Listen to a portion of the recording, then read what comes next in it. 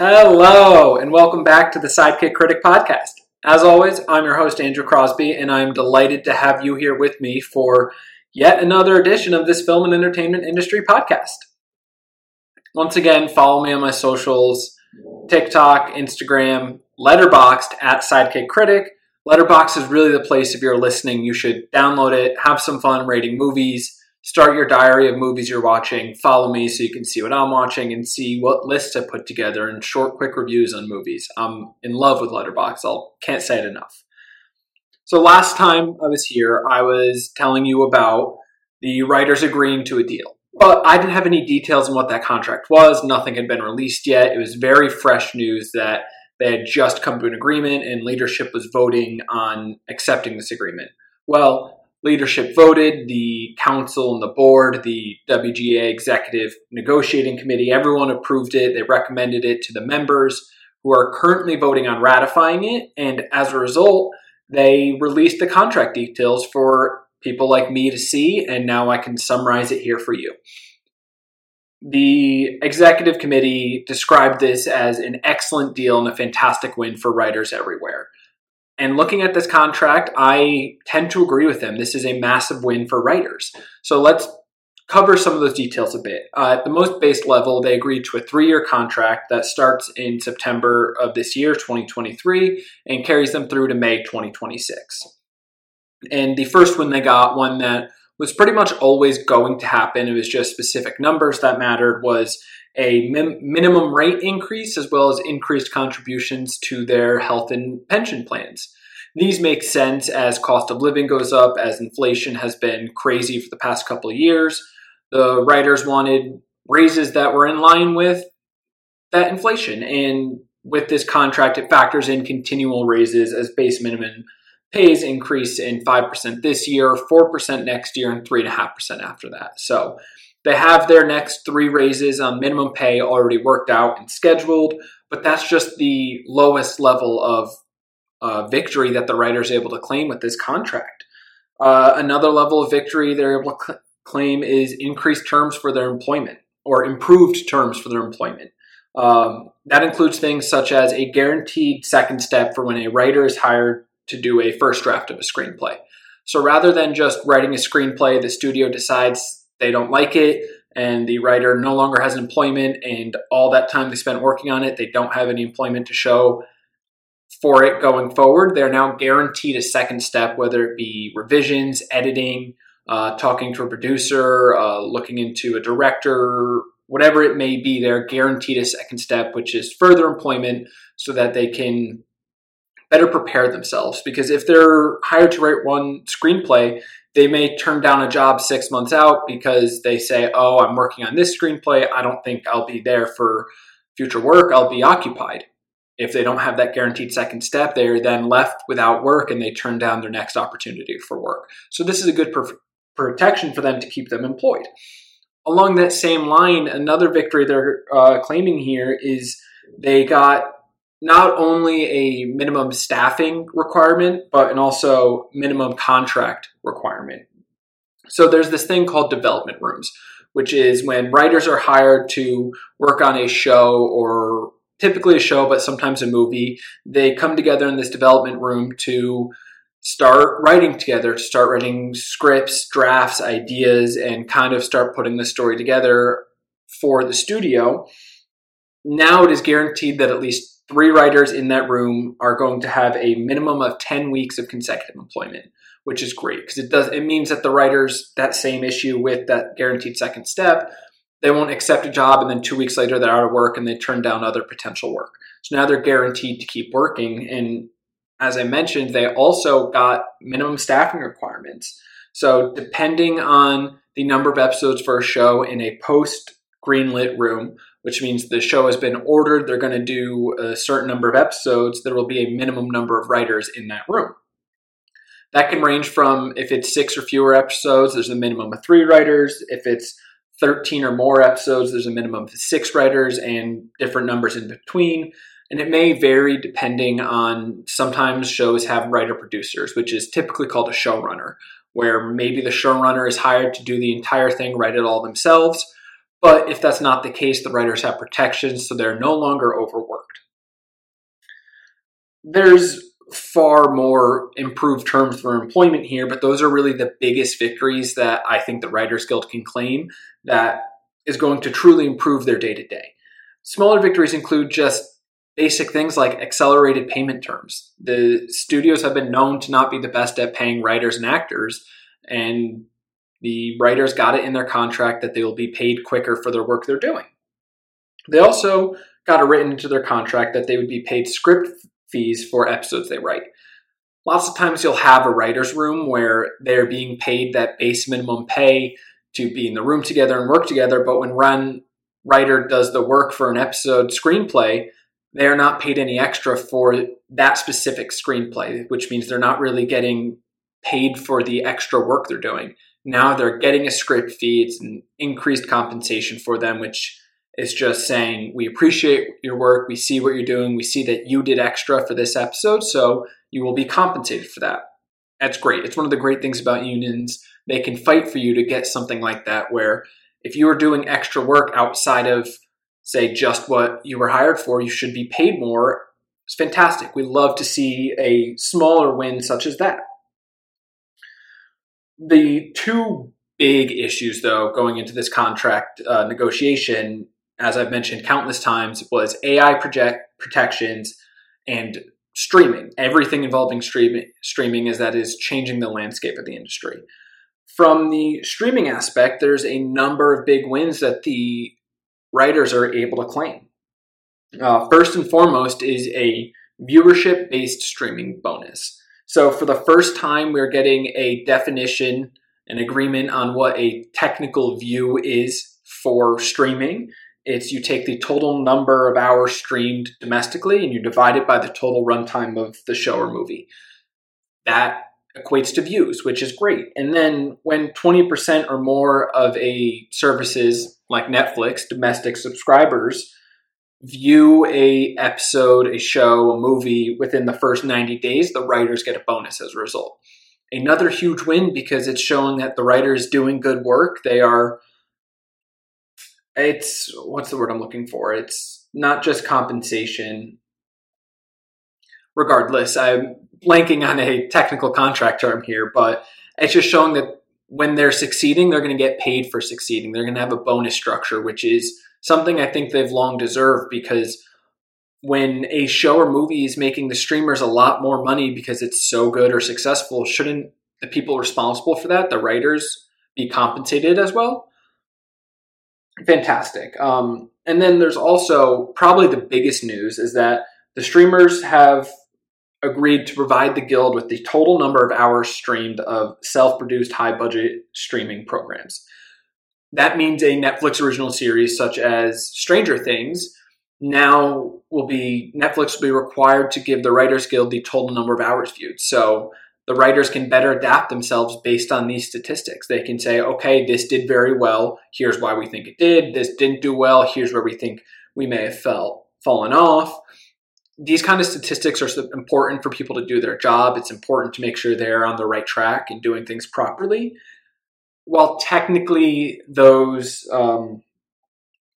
numbers and statistics are subject to a confidentiality agreement, I would not be surprised if somehow they get out to the general public, and I'm very curious to see what these shows are actually doing, what their total number of hours streamed are. And then finally, as I mentioned, the biggest win the writers are claiming here, and I fully agree with it, is all of the AI protections they were able to get in this contract. It was really what was shaping up to be the big battle, as if the studios used AI, they would cut a ton of cost on writers across the board, but we need writers to make actually good content. And those protections include some of the following.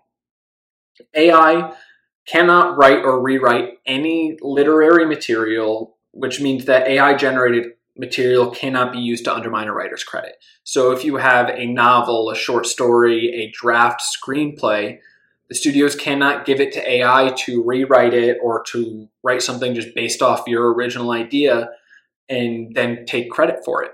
All credit has to go to the writer. The AI is being cut out of that process entirely.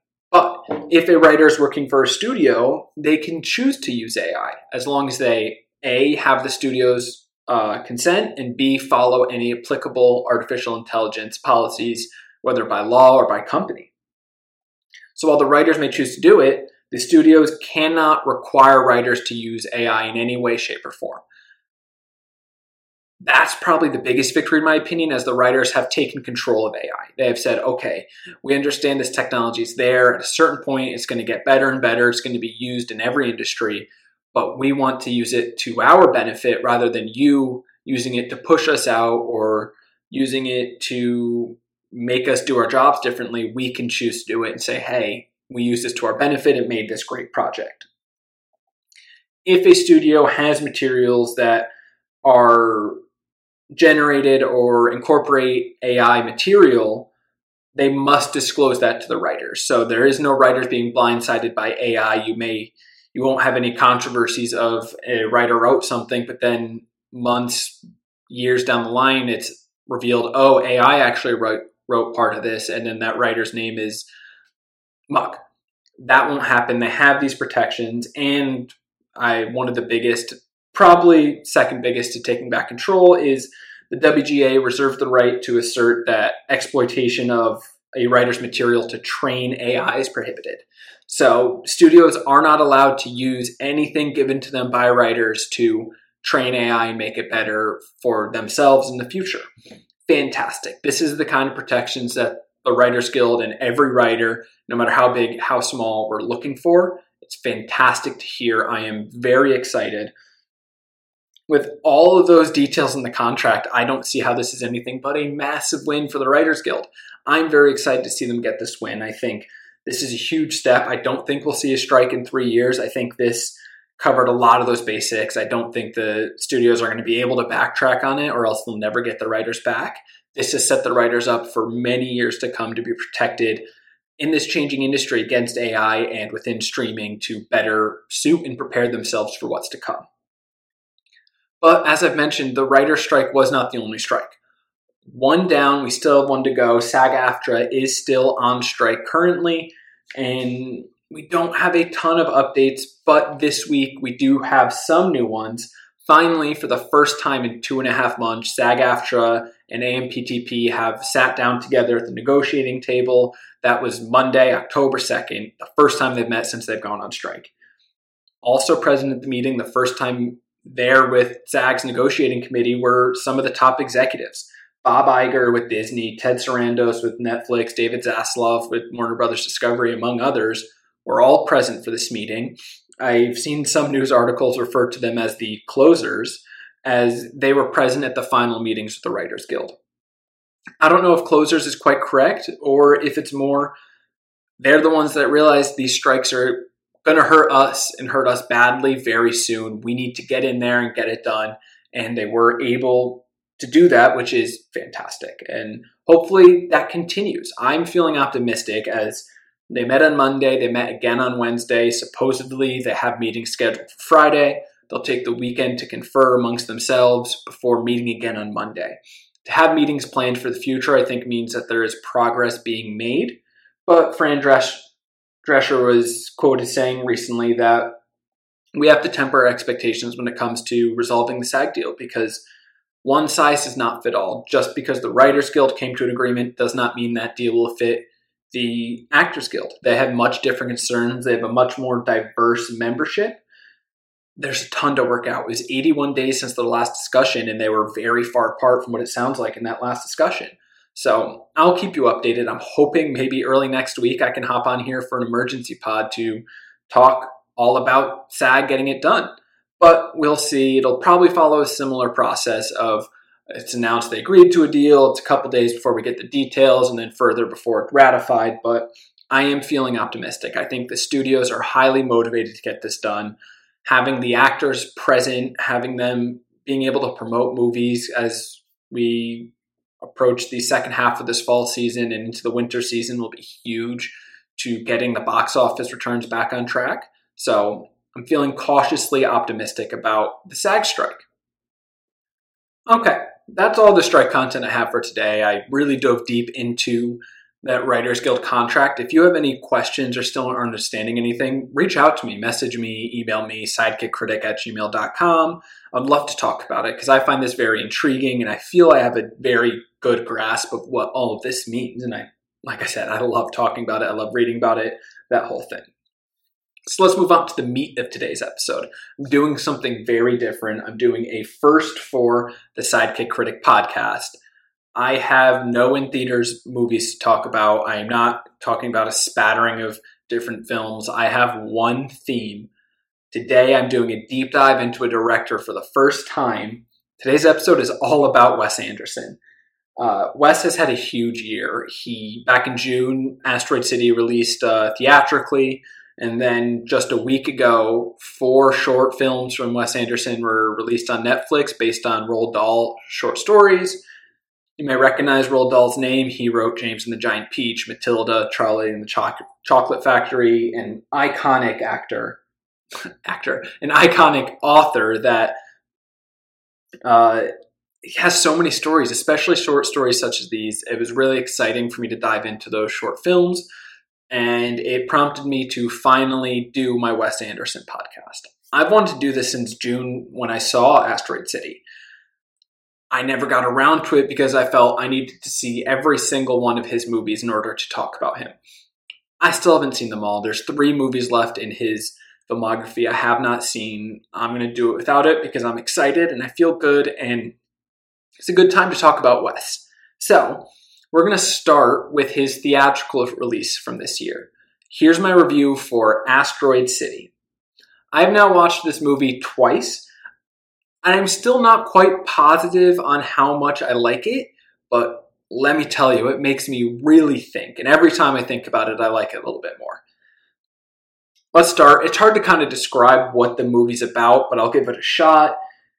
It's a movie about a play that tells the story of a grieving father and his family that stop in a small rural town in what they call the California, Arizona, Nevada desert, only to have their worldview changed forever. It sounds kind of basic, right? It doesn't sound too confusing, but there's a lot more to it. When thinking about this movie and looking back on it, the first thing that constantly comes to my mind is the fact that this is the most typical Wes Anderson movie, and it leans more heavily into his style than any other I've seen. I've seen 8 of his feature-length movies. I've seen 12 total, including the short films, and this really leans into it heavily. The first time I watched it in theaters, I walked out of there not really knowing what I thought of it. I couldn't really wrap my head around it. I didn't understand it, so to say, and I just didn't know what to do with myself, but I kept coming back to one exchange of dialogue towards the end.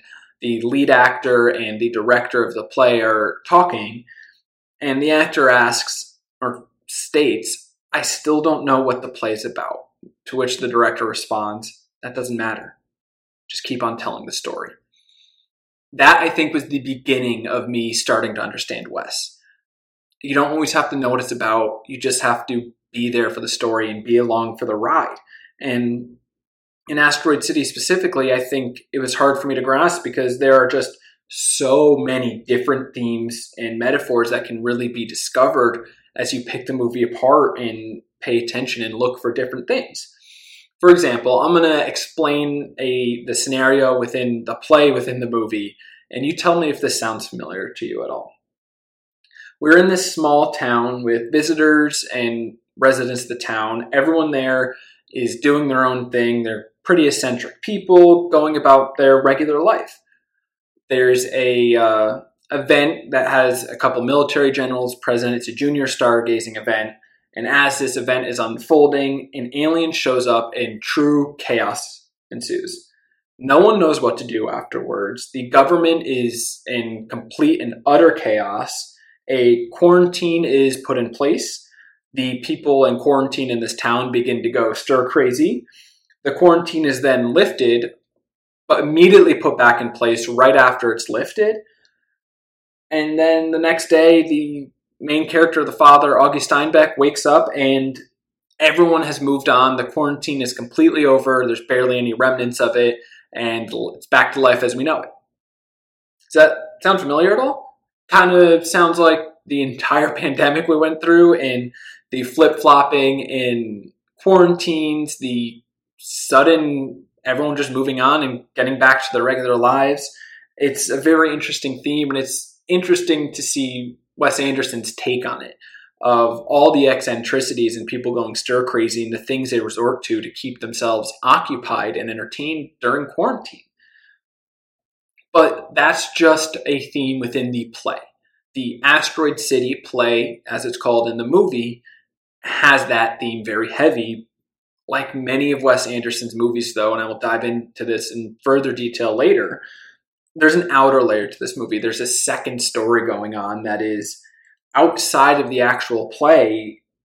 We're seeing a story about them making the play and the actors and people producing it outside of their roles. You have Jason Schwartzman character, he's playing Augie Steinbeck in the play. He struggles with understanding the play and taking on his role. You have Scarlett Johansson's character who is struggling with her own personal relationship issues and what that means for her in the play. You have the writer, Conrad Earp, played by Edward Norton, who is struggling with trying to write the play to the best of his ability and trying to make it mean something. And then finally, you have the director, played by Adrian Brody, who has a litany of his own life problems, is forced to live on the set of the play, but he still has to direct this and put it all together somehow. And it's really interesting when you look at those two layers, that outer layer of the production of the play and the inner layer of the actual play, Asteroid City. That first layer is dealing with people struggling with art. Whether they're an actor, writer, director, it's them struggling with it and their role within this piece of art. And you have the inner layer, the play, this work of art, which deals with the character struggling with science and life and extraterrestrial life and what all of this means. And it's a very frequent theme in life that art and science can be at odds with each other. And to see how Wes put this scientific struggle inside of a piece of art that has its own art struggle is really intriguing to me and interesting to think about the layers to that.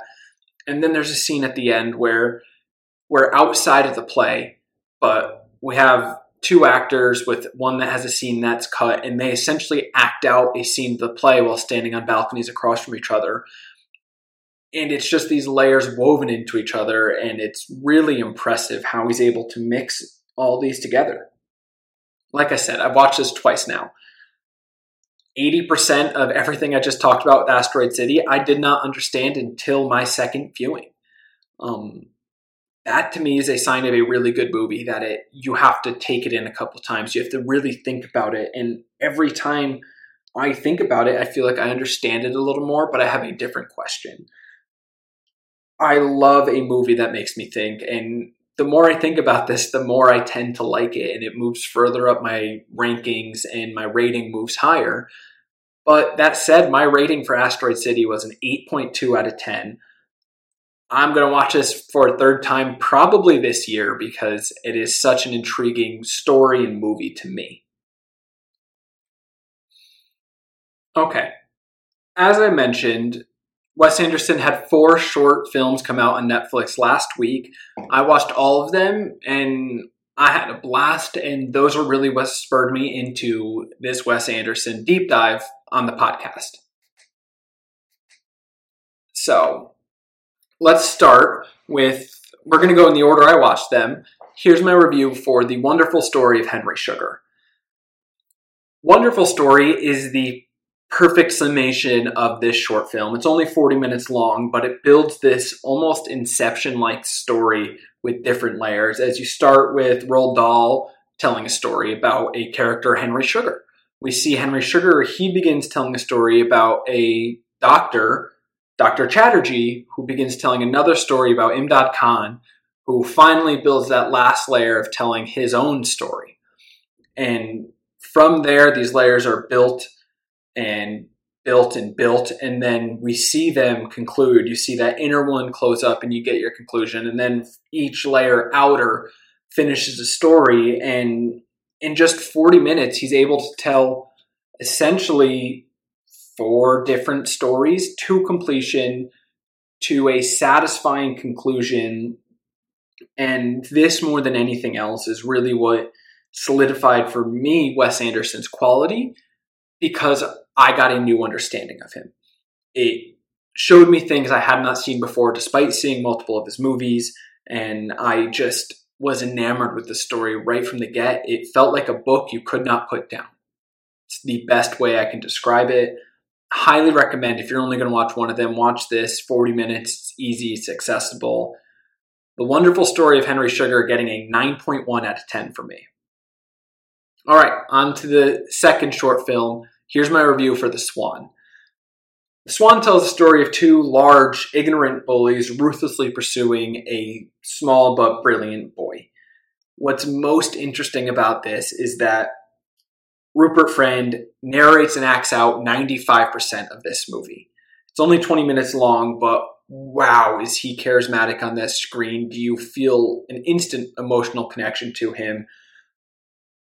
I love it. And then the perfect summation of the whole short film is given by Ray Fiennes' Roald Dahl at the end, where he says, some people just have indomitable spirits that cannot be broken no matter what happens. And in The Swan, that has a double meaning that left me quiet for a couple minutes after it ended, reflecting on it. It's somber, it's sad, but it's good. I really like The Swan. Rating would probably be higher if I had more fun with it. It's not fun comparatively to the other short films. The Swan's getting an 8.1 out of 10 for me. Okay, on to the third. Here's my review for The Ratcatcher.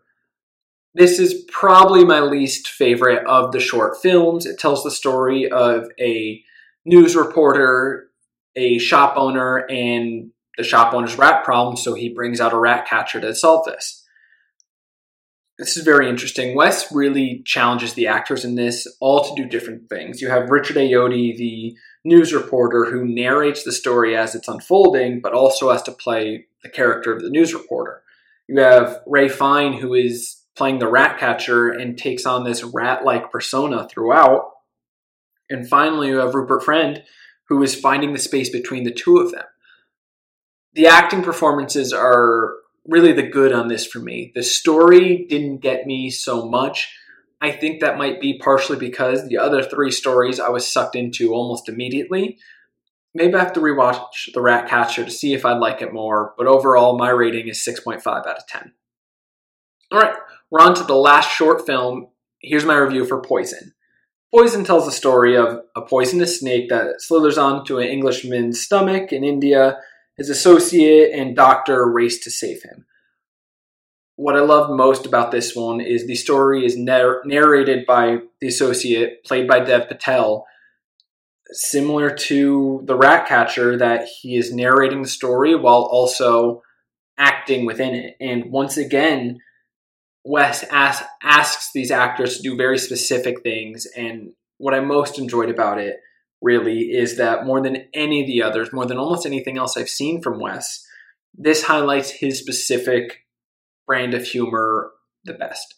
It just shows how well he understands what he is trying to do, and I absolutely loved it. It wasn't quite Henry Sugar for me. I think that's going to stay my number one no matter how many times I rewatch any of these, but it was really good. So that's why my review for Poison is going to come to an 8.3 out of 10. All 4 of these are really good, and they're very accessible to watch. The longest is The Wonderful Story of Henry Sugar at 40 minutes. The other 3 are all right around the 20-minute mark, so it's very easy to put them on and watch them quickly. I watched them all in one day in one sitting. I mean, why not? It's if you can spend, that comes to what, an hour, 40 minutes? That's shorter than most other regular movies, so it's very easy, and they're just enjoyable short stories. It's like reading a quick book. That's, I think, the best way to describe it, because they're based on short stories. So I mentioned a lot of different things in these reviews for Asteroid City and all 4 short films that I said I'd come back to. So now let's kind of look at Wes Anderson, the director and the writer, as a whole. For so long, and I say so long, but it's really been for this entire year, I've worked towards watching all of Wes Anderson's movies, and I really enjoyed them, but I didn't understand what it was. Like, it's clear he had his own unique style, but I didn't understand what was special about it, and I couldn't quite grasp why he was getting this seemingly unending critical acclaim, and it really just kept eluding me no matter how many movies I watched. And right off the bat, no matter what you watch from Wes Anderson, it's very clear initially that visually he's very unique. Quickly, I picked up on the fact that he's very influenced by stage plays, and he pays homage to them with these moving set pieces and backgrounds, these muted color palettes, a symmetrical framing or forced perspective. It's just very similar to stage plays, and it's heavily influenced, and I was able to pick up on that quickly. But I still didn't get the acclaim. I enjoyed that visual style, but to me, it's like that wasn't enough. And then I watched the short films, and it really clicked, and pieces from movies I'd seen prior started to really fall into place. When thinking about Wes Anderson, first and foremost, he is a storyteller. You have to focus on the stories in everything you watch from him more than anything else. Give the story your primary attention. Then everything you watch, he is challenging the actors he works with to go outside of their comfort zone, to be different, unique, show us something new, or do something new for themselves. It's a hard thing to notice, but you may notice a lot of his characters are quirky and weird and odd.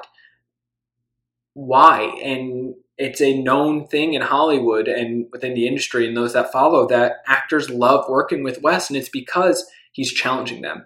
He's not giving them a typical role or a typecast role. He's saying, show me something new, be something different for me. And I think when you've been acting for 10, 15, 20 plus years, when you're a mega star, it can sometimes drag on. You want to really try something truly unique. And Wes Anderson is one of the few directors out there providing a role unlike any other that they could possibly get. I mean, you look at something like Asteroid City and all the A-list stars that were in it and how small the budget was.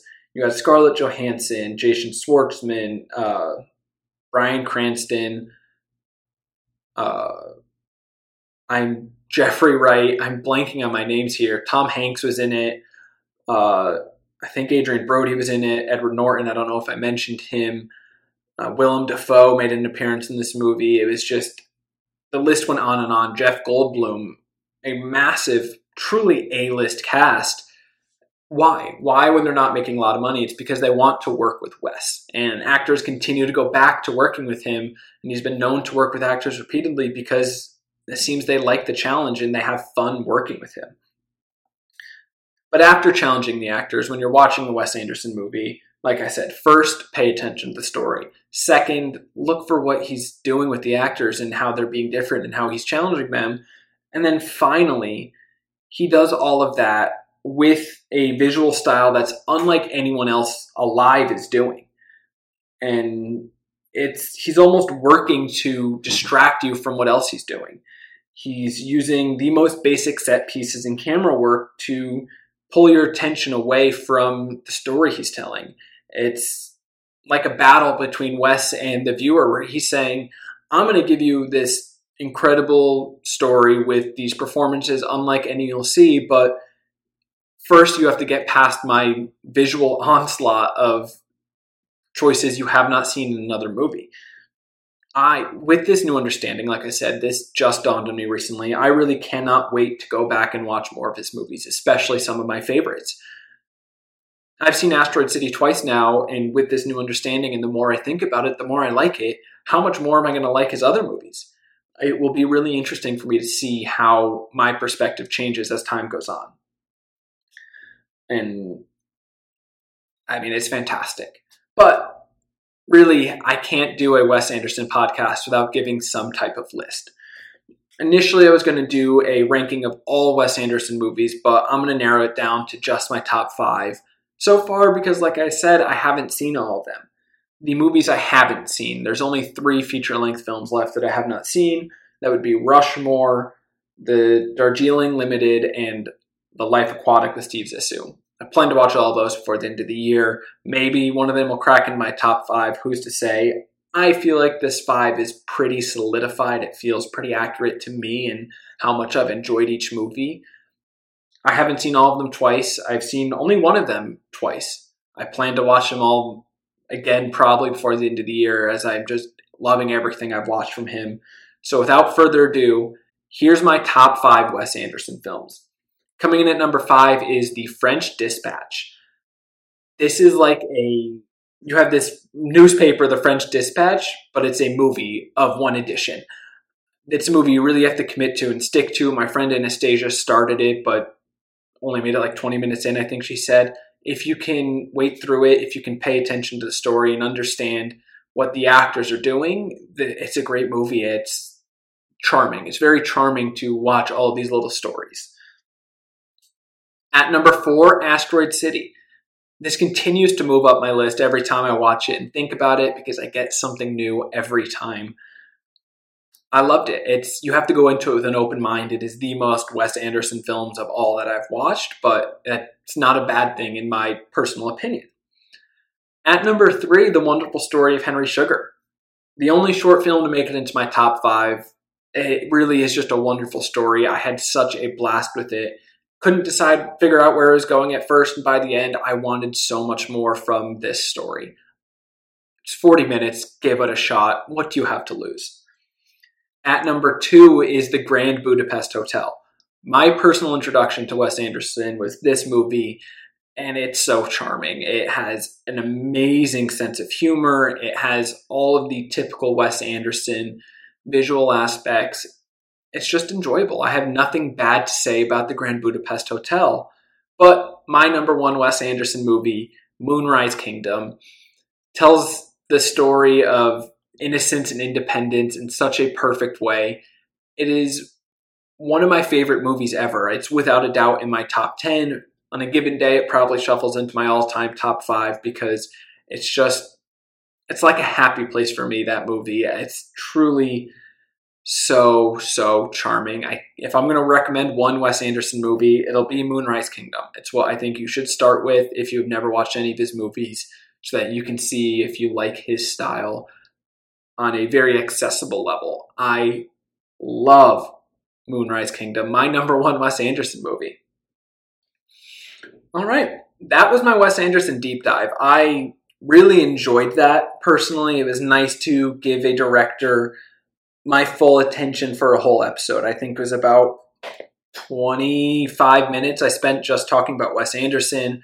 I still have 3 more of his movies to watch. I have a bunch I want to rewatch with this new understanding I talked about. But next week, I'm back onto the new releases, which is very exciting for me. I've already seen 2 that I have ready to go, just waiting to give my review for. That would be Dumb Money and The Creator. I plan on seeing The Exorcist Believer this Friday. I wasn't going to see it. My friend asked, and then I was told, you mentioned you might do a spooky episode, so I have to see a new release such as this. And then there's a ton of movies coming out in the next month that I'm personally excited for. A lot of them are smaller, more independent films, which really has me hopeful for what's coming. Also coming out this week, the week of October 6th, you have She Came to Me, the story of a composer who has an affair. Stars Peter Dinklage as the composer, Anne Hathaway as his wife, and Marissa Tomei as his mistress. And you have The Royal Hotel. 2 girls take a summer job at a hotel in the middle of nowhere, Australia. It stars Julia Garner from Ozark. I'm very excited. It looks like a great thriller movie. October 13th is a big weekend. That's the Eras Tour release. I'll be there opening weekend. I'm very excited for it. But also that weekend coming out is Anatomy of a Fall.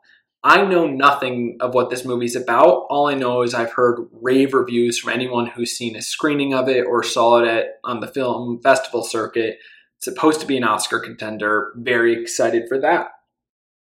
Speaking of Oscar contenders, October 20th, Killers of the Flower Moon, Martin Scorsese's next picture starring Leonardo DiCaprio, Lily Gladstone, Robert De Niro, Jesse Plemons. another one that people are saying could be a huge winner at the Oscars. I cannot wait for that movie specifically. I love Martin Scorsese. I love Leo. I love De Niro. It's going to be long. It's over 3.5 hours long, but I cannot wait to watch that in theaters.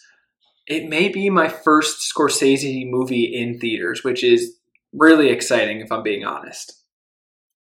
That same weekend, you have Foe starring Saoirse Ronan and I believe Paul Mescal, another thriller of a husband who's going to leave his wife behind. Looks very good, very intense. I'm super excited. I love Saoirse Ronan. She's an incredible actress. And you also have Dix the Musical from A24 coming out. I'm excited to see what A24 does with a musical. They've done no wrong in my eyes so far, so that'll be really good, I think. October 25th, I'll be seeing Midsommar. I cannot wait. It's from director Ari Aster. It's part of my personal mission to see a bunch of spooky movies this Halloween. I've never seen it. Great to see an A24 re-release back in theaters. October 27th comes out Five Nights at Freddy's. I wasn't going to see it, but I feel like I kind of have to for my spooky season episode. That'll give me a bunch I've seen this year that I could talk about. And that wraps up what's coming out in October. That was 2, 4, 6, 8, 10 movies I want to see before the end of this month. It's very exciting stuff for me. I'll be here talking about them. Keep your ear to the ground for me to hear about any SAG-AFTRA updates. I'm hoping within the next week I can share with you that they've come to an agreement and I can get those contract details. Make sure you follow me on Instagram and TikTok at Sidekick Critic so that you can stay up to date on any information and news I see. And then follow me on Letterboxd, join Letterboxd. It's so much fun. It is the place to be if you like watching movies or if you listen to my podcast and want to see what I'm watching and watch for yourself. And that is everything I have for today. Once again, I want to say thank you for stopping by. I have a blast with this. I hope you have a blast listening to it. As always, I'm your host, Andrew Crosby. Thanks for stopping by the Sidekick Critic podcast.